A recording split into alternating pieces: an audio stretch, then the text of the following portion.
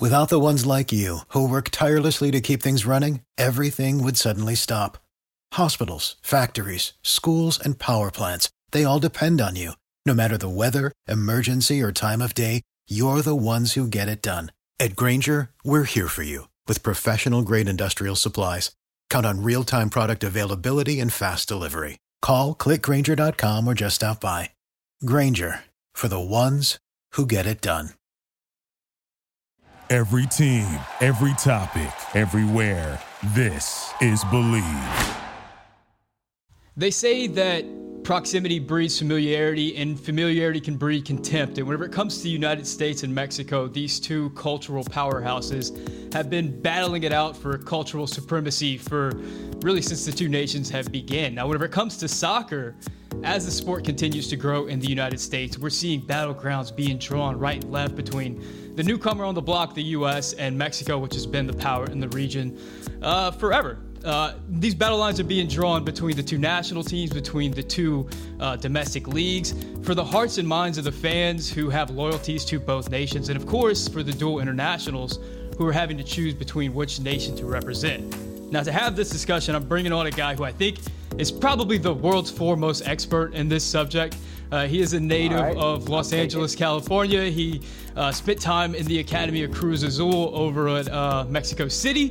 He's been a player in Liga MX. He's been a player in MLS. He is a former U.S. men's national team player. He's got 24 caps, 6 goals. He's a veteran of the 2010 U.S. men's national team.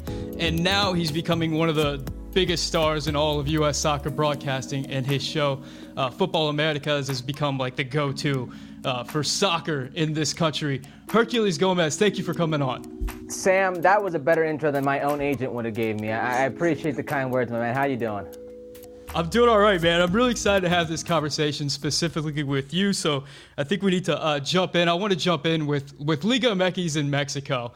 Okay. We know from the demographics that if MLS is going to grow in this country, they really need to go after the Latin audience, and specifically the Mexican-American audience. We can see that by all the numbers and indications out there. We know that Liga MX is the #1 league in this country, followed by the EPL and then MLS. So that is MLS's opportunity for growth.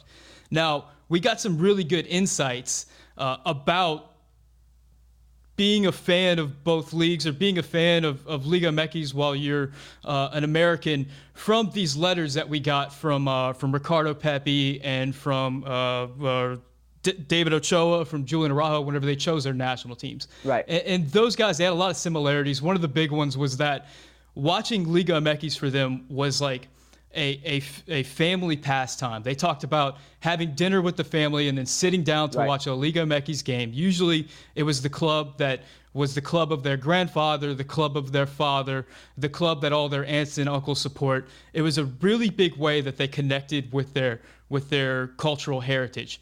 What does Liga MX mean to Mexican Americans and Americans with Mexican heritage living in the United States?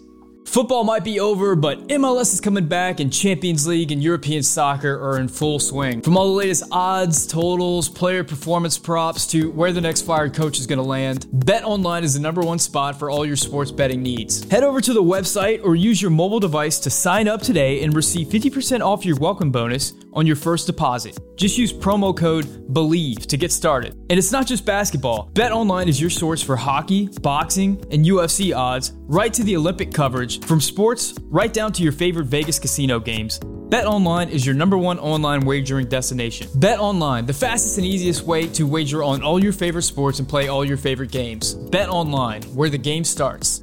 I will say it's changing, Sam.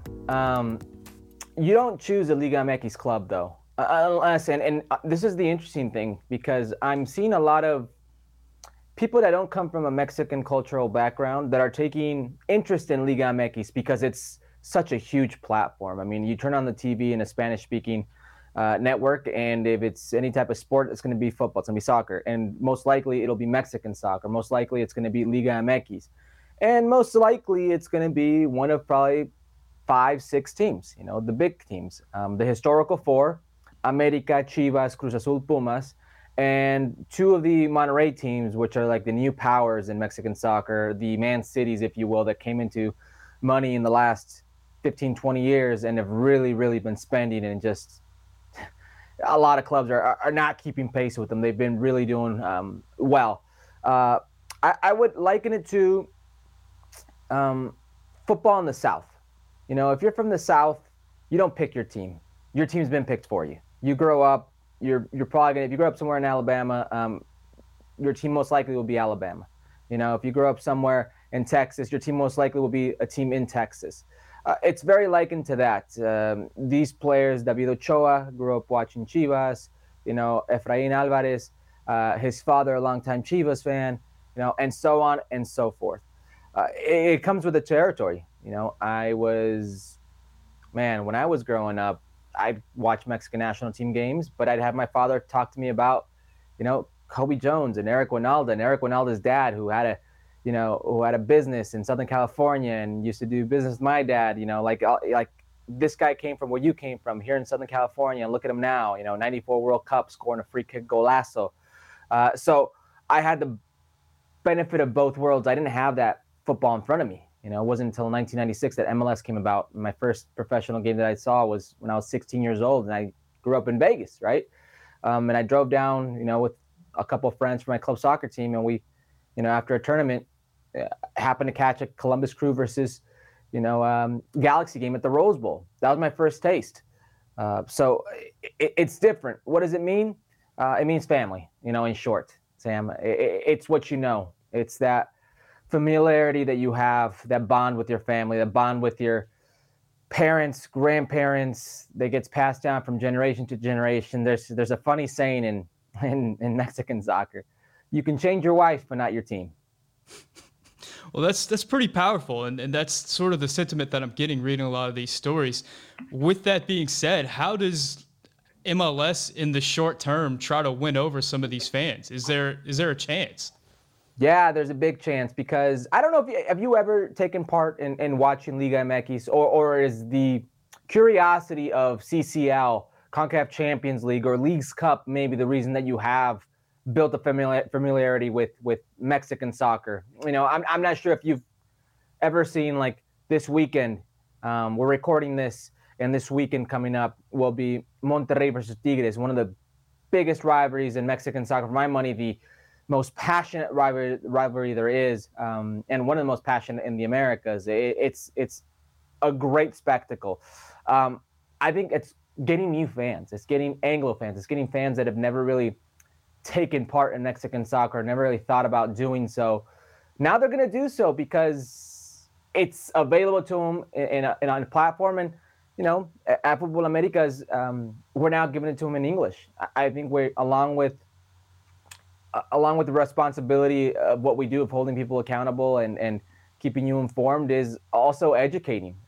One of the great things I've heard about people who watch the show is many of whom have no correlation to Mexican soccer, no background in Mexican soccer, would have never watched Mexican soccer, and now see themselves kind of enjoying what they're hearing from us, enjoying what's going on, because we're building storylines, we're building narratives, we're educating on those things. And I honestly think as more and more players from Liga MX come over to Major League Soccer to Liga MX, the fan, because we see this in world soccer, is going to be drawn to certain players. If you don't have a familiarity with that team, if you don't have a bond with that city, if you don't have a bond with its stars, you will have a bond who you cheer for in some sense or another. Whether that's Lucas Elarayan going from Tigres to Columbus, whether that's Carlos Salcedo going from from Tigres to Toronto, vice versa, whatever the case may be. Gustavo Bo, he was at Cholos. It goes on and on and on and on.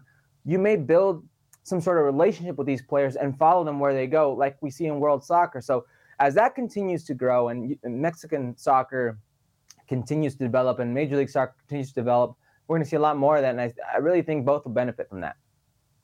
Yeah, and that's largely how I started watching Liga MX. I mean, I've always watched wherever the Americans are, that's where I'm going to watch. So whenever Herculez Gomez was down in Mexico tearing it up, I watched your games. I watched Tijuana whenever Paul Arriola was over there. I haven't been watching a lot lately because there's not many relevant Americans in Liga MX right now, but I do have. That's my familiarity with the league. Now, you mentioned You mentioned players kind of cross-pollinating, and that kind of brings me into this quote I have from LigaMX president Mikel Arreola, kind of on the ongoing sort of flirtation between the two leagues, between Liga MX and MLS. He said MLS is growing 20% per year. In terms of the value of the teams, the last 10 years, Liga MX has grown 5% per year. We think it's a very good idea to grow together and to generate more for our partners and more growth for our players. It goes on to say, Arreola, who previously worked in Mexican politics, acknowledged that as the United States put more emphasis on soccer, it could threaten to shift the balance of power in the region. So he said Liga MX must safeguard its product by implementing smart partnerships with other leagues. So we're kind of talking about in the short term right now. This is more of a long-term outlook. Do you think that as MLS grows and starts to bring in more of these young, exciting players from Liga MX that it's already kind of starting to do, is there a chance that MLS is going to start kind of cannibalizing the fans in Mexico and a lot of the fans in this region? Maybe. It's definitely too early to tell. It's very difficult to get a Mexican fan who that's all they've ever watched, especially one that lives in Mexico, to all of a sudden tune into Major League Soccer. About the only time we see that, and I call games in Spanish for ESPN Deportes, and we had excellent numbers in the Zlatan years with Carlos Vela. We built up a great narrative, the Zlatan versus Vela. I mean, the interview where Zlatan asked the reporter, when the reporter asked Zlatan, you say you're the best player in Major League Soccer, but here in Los Angeles, across town, there's a player, and he's got so many goals more than you, so many assists more than you, and his team's doing better than you. Do you still feel you're the best player in Major League Soccer? And he turns to the reporter and goes, how old is Vela? And he's playing in Major League Soccer? Where was I at that age, That was me. That was me that he told that to, and business couldn't have been better. Latin America was tuning into Major League Soccer. They were watching Carlos Vela do amazing things, 34 goals, 15 assists in 2019 versus Zlatan Ibrahimovic in 2 seasons scored like 52 goals. It was ridiculous. People were tuning in because of these narratives, because of their stars, because a Mexican star was competing with one of the greatest players of our generation in Major League Soccer, and the platform was there for him. But unless you get more of that, it's going to be difficult because it's not like a MLS fan taking interest because one of their players goes. They're more forgivable with that. They're more accepting of that. Mexican soccer is not. And I think Mikel Arriola understands that they cap themselves. They put a limit on their own success. And I think he also understands that the best thing Major League Soccer does, it's not developing players. It's not giving you a great product. It's not building tradition. It's not the culture of football. It's the selling of a product. Major League Soccer will package and sell a product better than anyone. And I think they realize that. When I speak to coaches coming from Europe, whether that's Major League Soccer or Liga MX, one of the few things they tell me is, I can consume Major League Soccer in Europe. Like, it's easier for me to find. I can't consume Mexican soccer in Europe. I don't know where to find it. So it's viewed as an exotic league. Major League Soccer to to Mexican media and Mexican fans is like if you said somebody's going to go play in China, somebody's going to go play in India, somebody's going to play in Australia. It's viewed exotic, but they don't realize they're just as exotic in the eyes of many proper footballing nations. So that packaging and selling of a league, making it stronger, I think could benefit Liga MX because I cover Liga MX finals, I cover MLS Cup finals. One treats it like a Super Bowl, where there's a media week. They bring in people all over from different countries, different parts of the states, and you cover it and you package it and you try to sell it as best you can. The other one, it's very difficult. It's very difficult to get access to their players, to their stars, to tell their stories. They have a certain distrust when it comes to the media, a certain distrust when it comes to if you don't have rights, whether it's Televisa or TV Azteca or Fox, whoever they are. There's a certain distrust when it comes to that. So I think Mikel Arriola and the businessmen at Liga MX see what's in front of them, the opportunity to package and sell Liga MX better in what, quite frankly, is a pit of money in this land. There's a reason that Liga MX does so well. And if you look at any consumer group, whatever you're trying to sell here in the continental United States, the number one consumer is the young Latino. And they see that. They see how well it draws. They see how much these kids or these people spend. They want to be part of that. They want those dollars. So there's a reason for that. Now you talk about the MLS's ability to build the spectacle, and sort of that's American sports culture in a word. The spectacle. Yeah. This year was the first Liga MX versus MLS All-Star game, and I got to be honest, I ate it up. I thought it was fantastic. What did you think about that game? I thought it was the cool. Game. Sorry, it was not just the game. The week. You know what? The skills competition, everything. Yeah, being here in LA, obviously we were still very much in a pandemic, in the thick of it. So it has room for growth. But I believe that was, I don't want to speak out of turn, but I believe that was Fox's best All-Star game that they've had in I don't know how many years. People tuned in. People can say what they want, that they've got whiplash from this MLS LigaMX relationship. But until USA Mexico stops selling, until MLS LigaMX stops selling, you're going to see a lot more of it. In Leagues Cup 2023, you're going to have a mini World Cup for a whole month where 2 leagues stop. You could say whatever you want, but I guarantee you people will tune in. It's human nature. People enjoy this rivalry. And now that it's getting so competitive, we're going to see a lot more. Because before, the U.S. men's national team versus Mexico wasn't competitive. It took the late 90s, early 2000s to make it somewhat competitive. And then it was a turn, right after the 2014 World Cup. And then all of a sudden, it's coming back again. It's competitive again. If you look at Liga MX versus MLS, it's never been competitive. But if you look at the last 4 or 5 years, things have started to turn. It's habitual to see a Major League Soccer club knock out not just one, but multiple Liga MX clubs in the group phase, the knockout stages, whatever the case may be. So that's still going to be something people consume. It is what it is for a reason. These things happen not by chance. Now, you mentioned the importance of superstars whenever it comes to attracting eyeballs to these leagues and specifically MLS. Now, let's talk about the national team. And, the same conversation we're having about getting Latino eyes into MLS is the same conversation that's being had about getting Latino eyes to the American national team. What would a superstar, a Mexican-American superstar, a guy who's, whenever I say superstar, I mean a guy banging in goals for like a Manchester United or Real Madrid, what would that mean to this discussion? Everything, because representation means everything. I get a lot of DMs, Facebook, Twitter, Instagram, my work email, which is on my Twitter profile, of people a lot of times not commenting on what I say, but more thanking me for what I represent, thanking me for who I am on the platform that I have. Now that's powerful. That's some crazy stuff. I didn't go to college. I'm not a doctor. I'm not a teacher.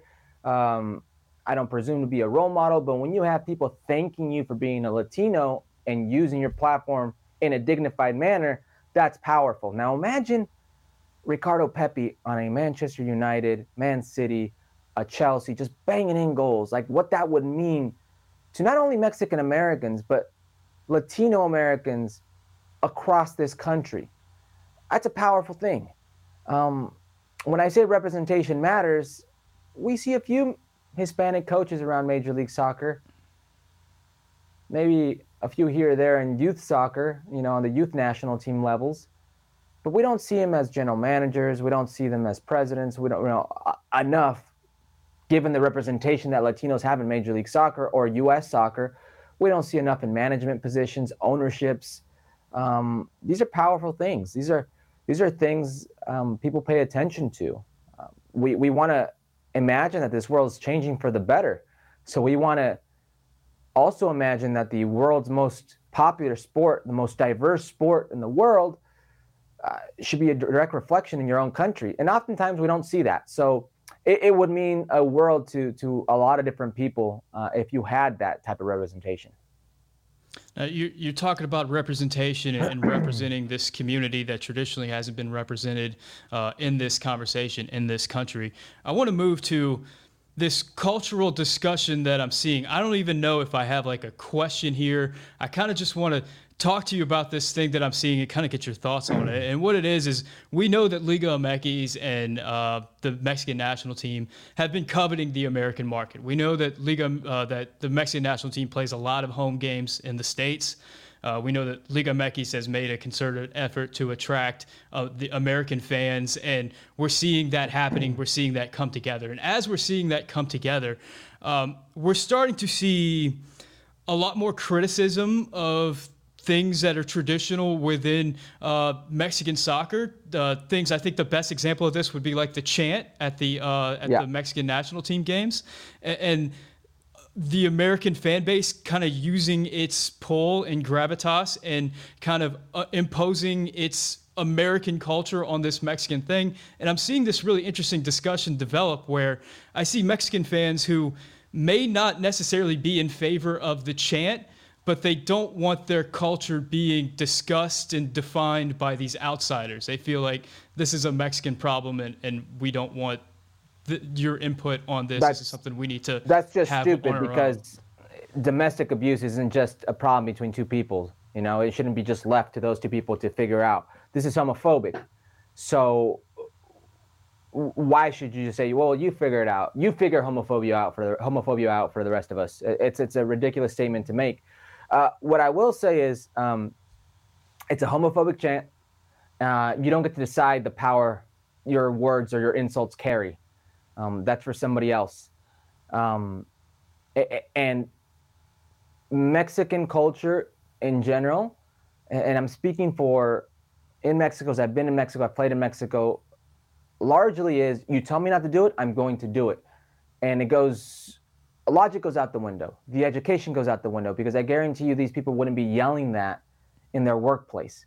They wouldn't be yelling that if there was fan ID. They wouldn't be yelling that, in front of their parents. They're yelling it because they think it's funny, because they know it hurts, because they think it does damage. Whatever the case may be, it's idiotic, it's stupid. Where I think you're getting at, and I've seen that rhetoric a lot online, is you can't have an opinion because you don't know what it's like.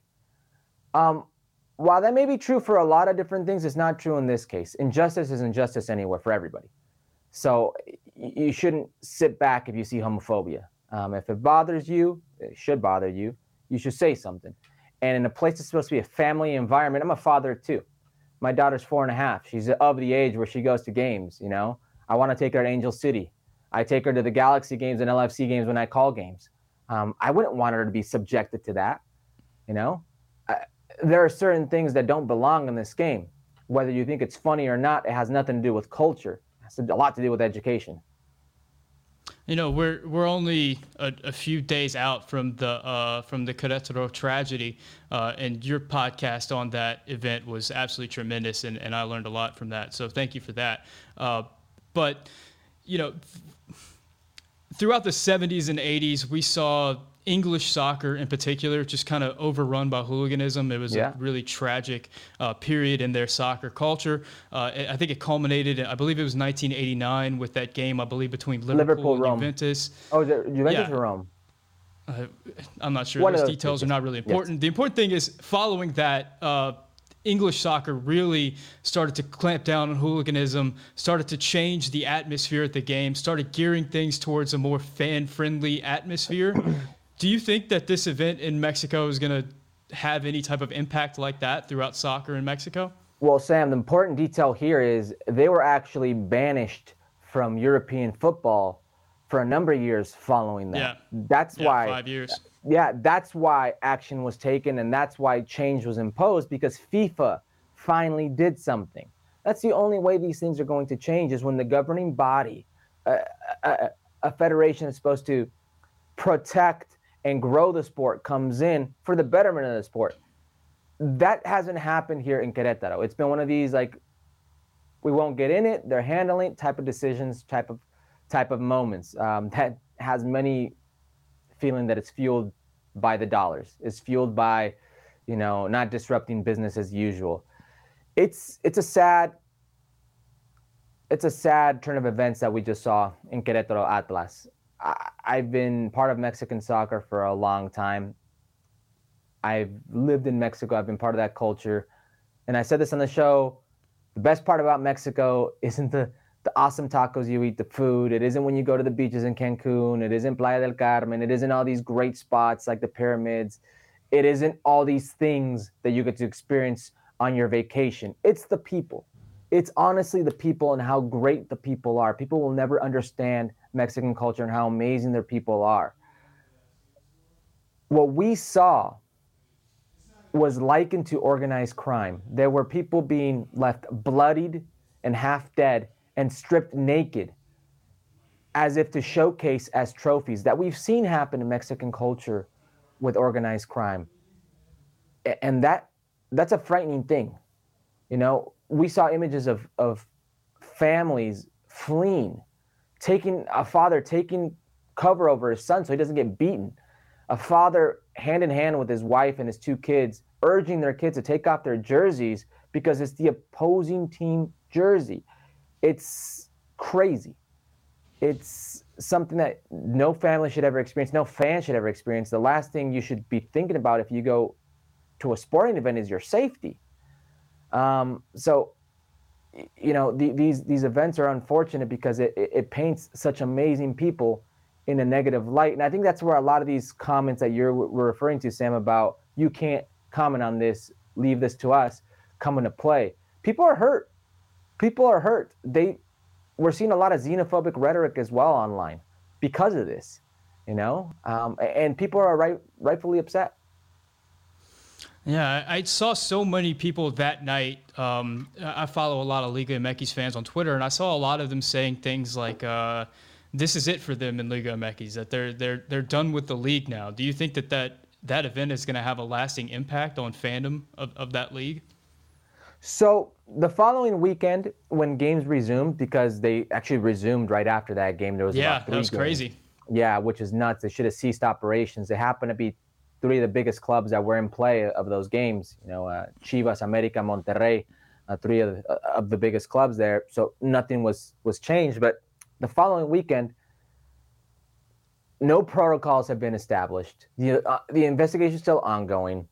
They did a manifestation at the 63rd minute, you know, every single game where they got together and there's no violence, you know, no más violencia and all that stuff because the game was halted at Atlas Queretaro around that same time. And they went business as usual. We had Mikel Arriola on Football Americas, and that episode actually comes out tomorrow. I don't know when this comes out, but that will come out. You probably will already get a chance to see that. But we actually interviewed Mikel Arriola, president of Liga MX, and he guaranteed the safety of spectators. He guaranteed the safety of American Liga MX fans or American fans traveling to Mexico, whether that's for Liga MX or the Mexican national team, U.S. game, whatever the case may be. He guaranteed their safety. On an ongoing investigation, they seem to think they have a grasp of where to go from here, how to keep it safe for everybody. But that weekend, when games resumed, there was a clear dip in attendance. A Pumas versus Cruz Azul game that's a massive, you know, Clásico derby, clear dip in attendance in Mexico City. Games across Mexico, huge dip. Say whatever you want. I think it's relevant. I think people are rightfully, you know, timid, rightfully want to see where this goes before they invest themselves back into Liga MX. Now, how long that will last, I don't know. But definitely, I think, at least for that weekend, people were, I'm going to keep my distance until I figure this out. Absolutely. One of the things that I found fascinating about your discussion following it was whenever you talked about how important or I said, maybe important is not the right word, how influential the ultras are on these clubs in Liga MX, the ultras and the Barras. And you told stories about like the ultras actually like talking to the team and having access to the team and kind of having influence within the club. How powerful are these organizations? And is there even a chance that Liga MX would ban these groups league-wide? We asked Mikel Arriola, and he said that they wouldn't ask to ban them league-wide. But certain clubs have already taken that decision into their own hands. Chivas has taken the decision into their own hands. They will have no barras. It's going to be a family affair at their games.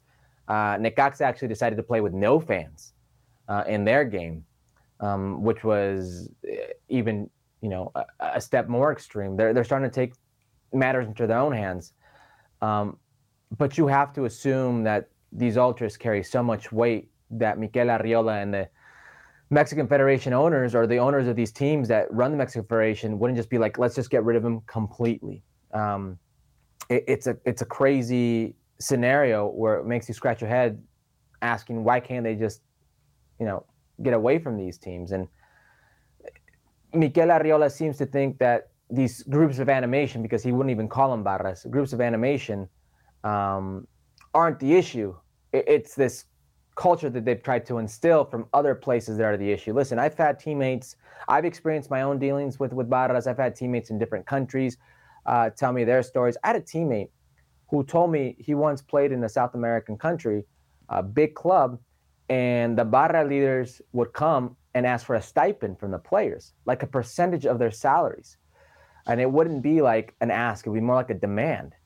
I've had others tell me how certain owners would open their doors and let these ultras come into like the team bus and threaten the players for better results.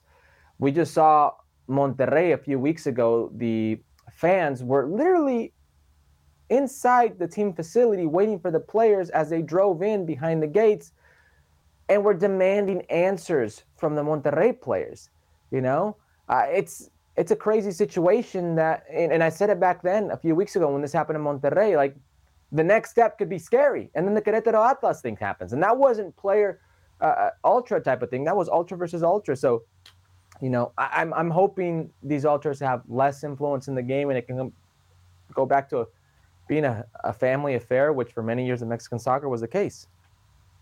Yeah, this whole event has been absolutely tragic, and it's been really disappointing to see how it just does not seem like the things that are being done are enough, or even addressing some of the issues. But I do want to move away from that. I want to move to your career. You talking about you as a soccer player and you as an American soccer player. I think the high point of your career, probably the reason why we're talking to each other right now, was that 2009 year in Puebla, whenever you got the 10 goals, whenever you were tied for the league lead and in goal scoring, and you were just on that absolute hot streak. It seems like the striker position is one that is defined by these highs and these lows.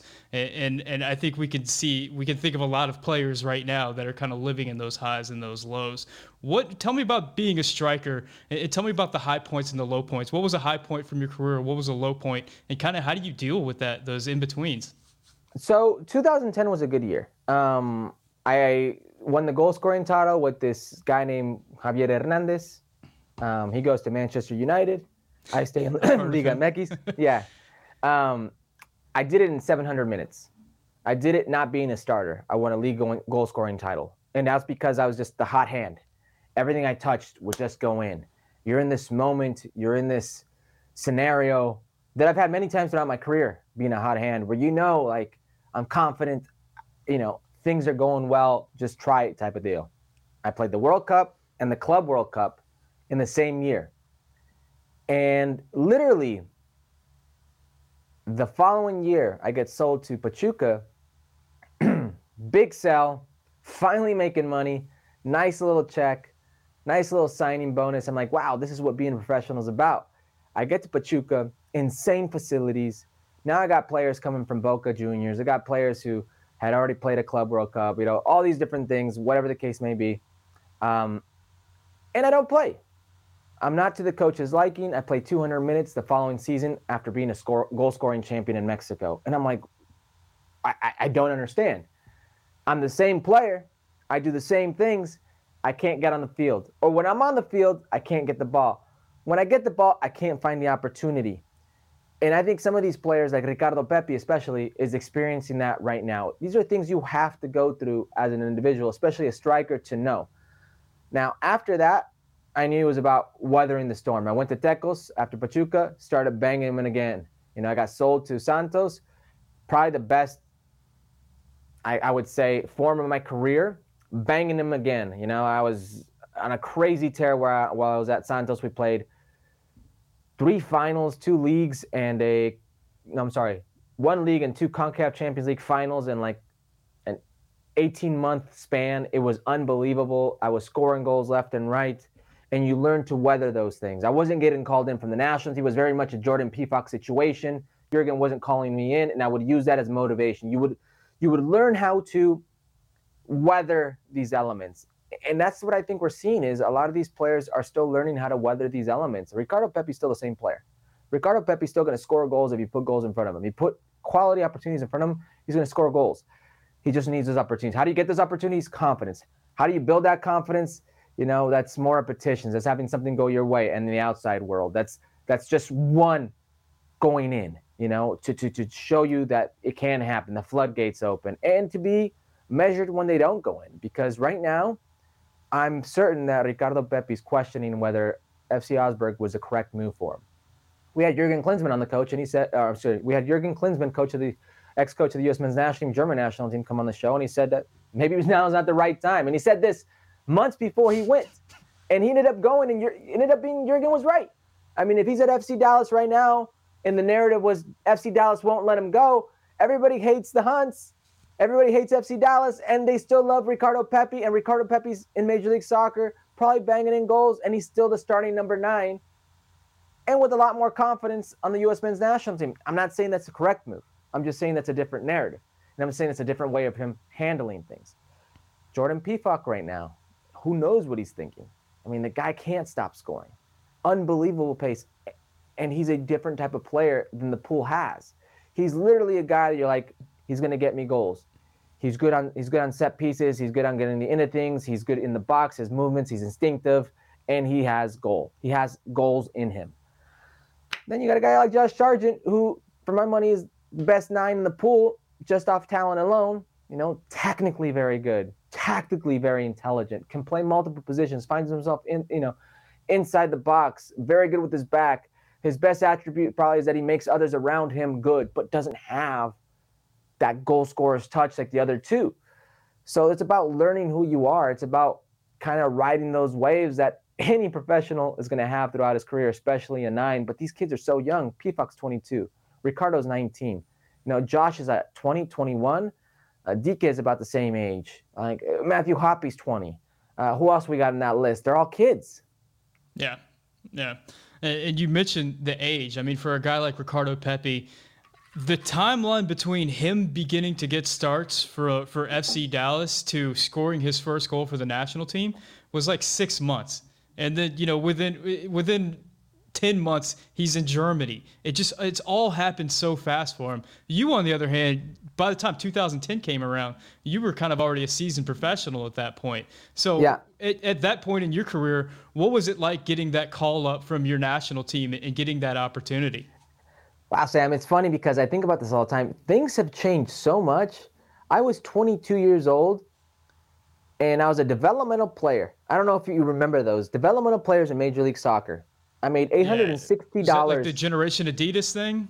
Not even that. Those guys made money. I made $860 a month, my first contract at age 19, when the youngest players on the team were 22, 23 years old, rookies out of college. I was 19 years old, $860. Won an MLS Cup with the Galaxy.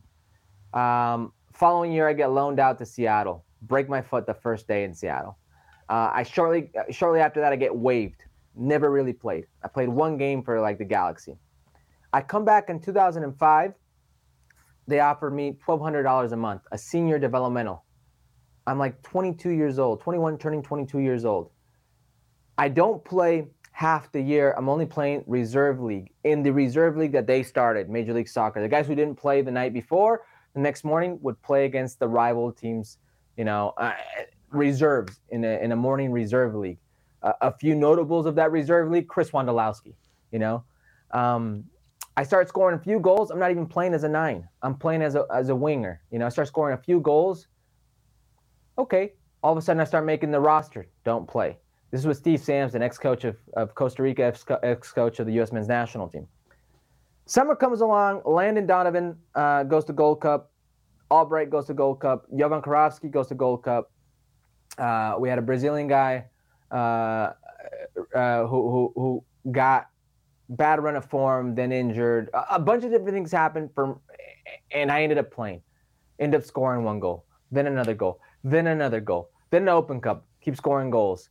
I'd scored something like 10 league goals in half a season, 6 in the Open Cup, and like 5 or 6 in the reserve league in half a season. It was something crazy. I get voted team MVP as a developmental player, and I'm thinking to myself, like a 22-year-old today who does that in Major League Soccer, all that, and I mean like one after the other, is going to get a lot of buzz, and he's going to Europe, you know?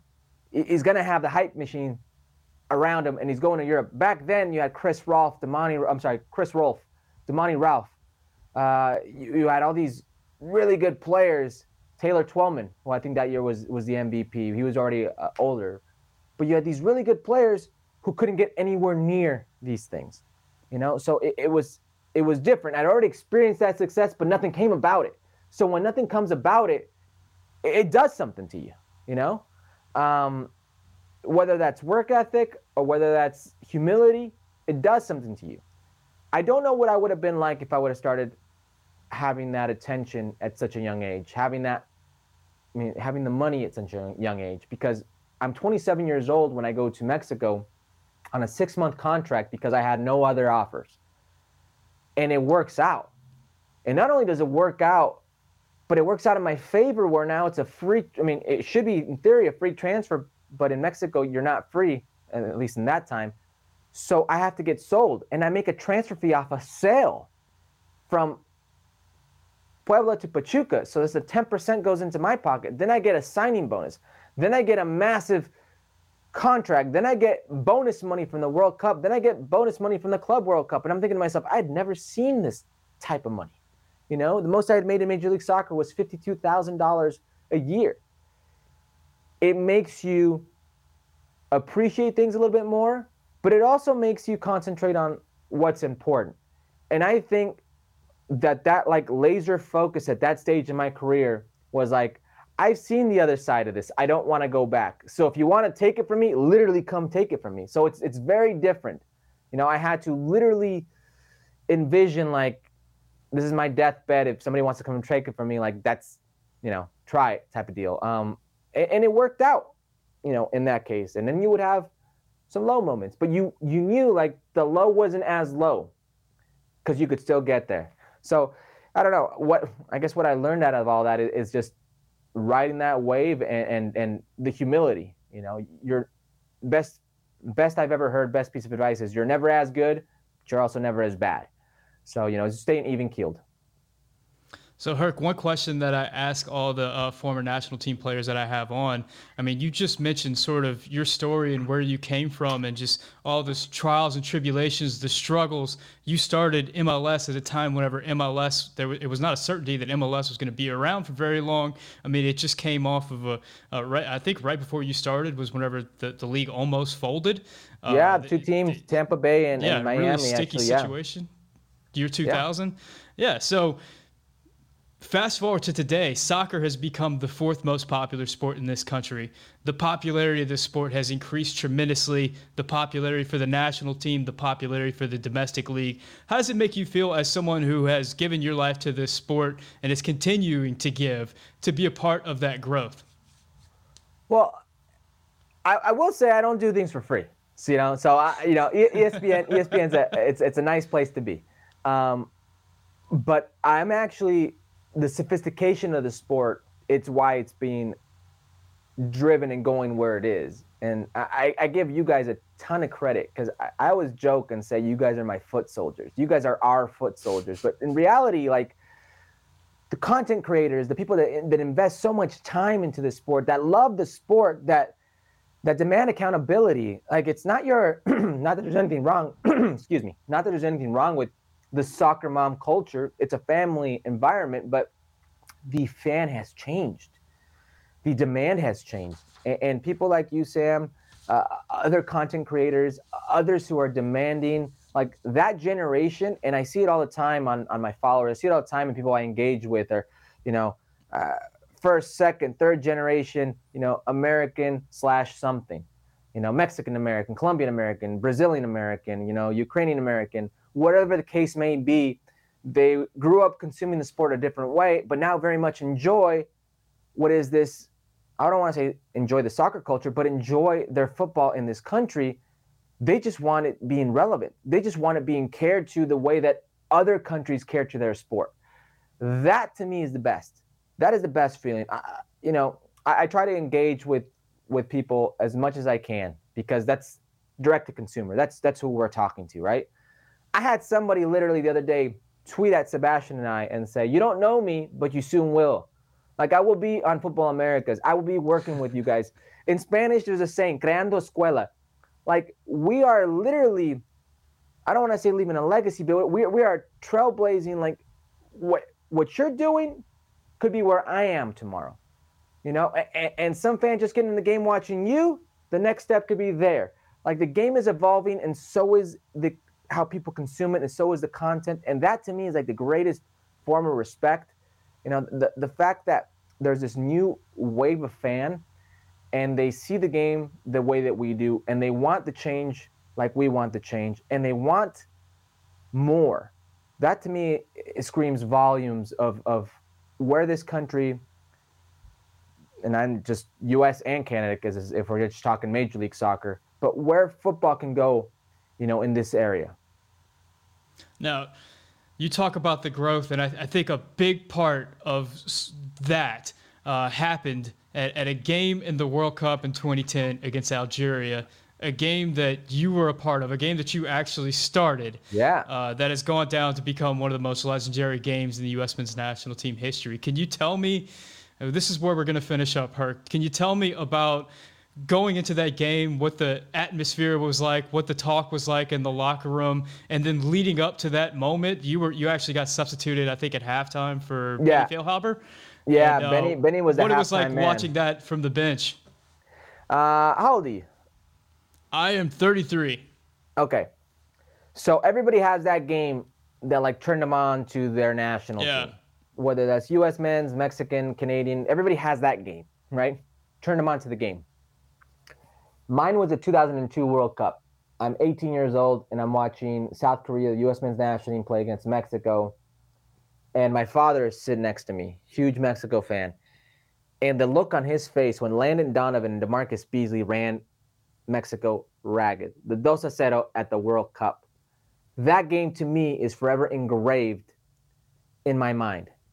That game to me is the game that I'm like, these kids, that World Cup, these kids, my age are there. I want to be there. We had Matt Turner on Football Americas the other day. Matt Turner, who does not have frostbite, the other day on Football Americas. And a few weeks ago, we're doing a Road to Qatar series with Sam Borden, which is fantastic. He interviews a bunch of the U.S. men's national team stars. It's fantastic. And he spoke about the 2010 World Cup and how that made him want to be a footballer. That's my World Cup. That's so crazy for me to hear. That is one of the most fantastic moments of my life. Not sporting life, my life. Just insane. I got to live out a dream moment. And this guy is telling me that like something I was part of inspired him to be where he is today. I still remember like it was yesterday. I wasn't even supposed to go to that World Cup. I didn't do a single game in the World Cup qualifier. That's like if in today's World Cup qualifiers, somebody who doesn't do 1 minute in the World Cup qualifier, 3 months before the tournament, gets on a plane. And not only gets on a plane, but plays 3 of the 4 games. And the game I didn't play, I will tell you a short story after this of why I didn't play. But I was a part of that, an integral part of that. And here I am the day before the game, and Jesse Marsh, Mike Sorber come into my room, and they tell me I'm going to start the next day. And I'm the assistant coach, and I'm thinking to myself like, wow, the most important game in the history of U.S. soccer, and I'm starting. That's in my eyes what that game was, the most important game in the history of U.S. soccer, and I'm starting. In a game where it was back and forth, I had a few chances. I had one chance the keeper made an unbelievable save on, and another chance at point blank I probably should have made. Like, great part of that game, and then you're thinking, like, you go from being tied and you're going to get knocked out of the World Cup to the play down the right, Benny Feilhaber, Josie Altidore, Clint Dempsey, little scrumble comes right back to Landon. Landon finishes it up. And we're first place in the group, first time in our history in a World Cup. And we're going to the next round against Ghana. It was like one of the most crazy, surreal moments in my life. I still remember coming back to the lodge in Peoria, and the staff at the lodge, like in celebration with the drums, dancing, our family meeting us there. It was one of these crazy moments I'll never forget the rest of my life. Until this day, like you pick a game, high importance. That's probably the most important game in U.S. soccer's history, and I was a big part of that. So to me, it's a huge sense of pride, but it's also a huge sense of reflection because, like, for many in today's era, that's the game, that's the World Cup that turned them on. So that's just surreal to me. Yeah, and it just goes to show how important World Cups are and why it's so vitally important that the U.S. takes part, because that's where these moments happen, right? That's how these fans are made. Sam, can I tell you that quick story real quick? Yeah, absolutely. First game in South Africa, I had scored some goals leading up to the World Cup against the Czech Republic. I got a goal against Peter Cech against Australia in South Africa. A friendly, we played against them. I came on for like 3 minutes to waste time. I bagged another goal. So like Bob Bradley and the coaching staff had faith like I could continue to be that super sub I was when I won the goal scoring title in Mexico, right? It's 1-1 against England in the opening game of the World Cup. Crazy back and forth. England didn't play too well. We're picking up a huge result. Bob tells me to get up. Dempsey goal. Yeah. Green let that one slip in. Josie had this moment where he turned and hit the post. Like it was crazy. Tells me I'm going on, and there's like 6-7 minutes left in the game, and I'm like, whew, I'm going in. Like all I want to do is step on the field and say I played in a World Cup. I'm going in. It's my dream. It's any footballer's dream to play in a World Cup. I'm going in. The ball doesn't go out of bounds. They're keeping possession. We're keeping possession. The ball won't go out of bounds. 1 minute, 2 minutes, 3 minutes, 4 minutes, 5 minutes go by. The ball won't go out of bounds. Literally like 6-7 minutes go by. Finally, I'm not kidding. Like it felt like that long. Finally, the ball goes out of bounds, and it's for Clint Dempsey. And, you know, a 1-1 tie is a great result for us. So, you know, as he's walking over to come off, I'm giving him like, yo, slow down, dude. Like, slow it down, you know. I'm also being a good team and slowing down. But deep down inside, I'm like, dude, get me on the field. Literally about to, like, shake his hand and go on, the referee calls the game. So I'm like, oh, man. Steve Cherundolo, the coach of LAFC, who's an amazing guy. Like one of the funniest individuals you will ever meet. Just awesome guy. Comes up to me and he goes, "Oh man, dude, you almost got in. You know, same thing happened to me, my first World Cup. But you know, don't worry about it." I'm like, "What happened?" And he's like, I'll tell you later. It's not important." I'm like, "Tell me later, Steve. Tell me now." No, it's no big deal, Steve. Just tell me now. He's like, all right.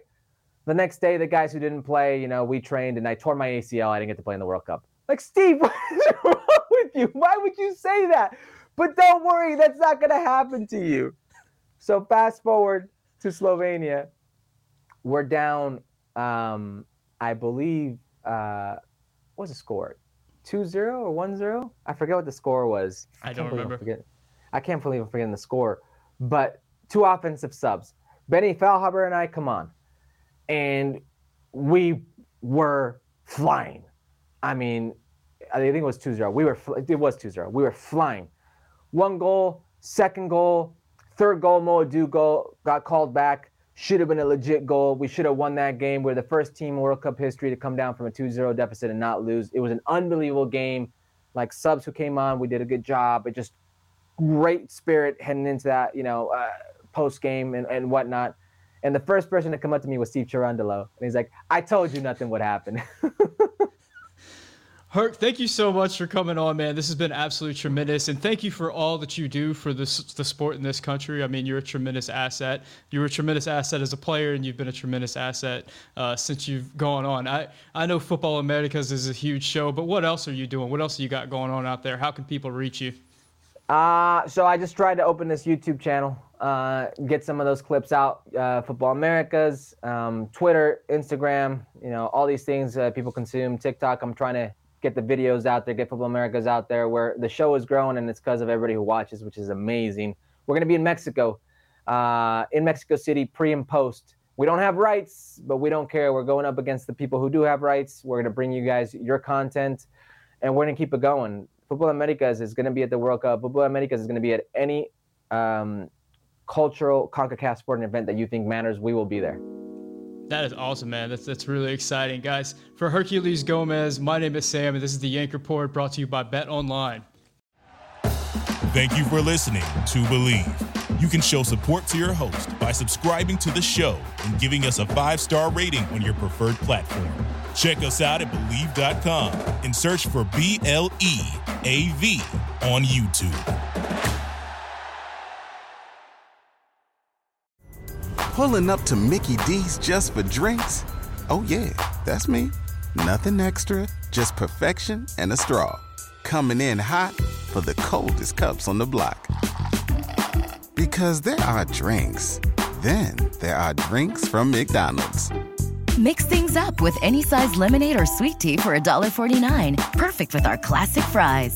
Price and participation may vary. Cannot be combined with any other offer. Ba-da-ba-ba-ba.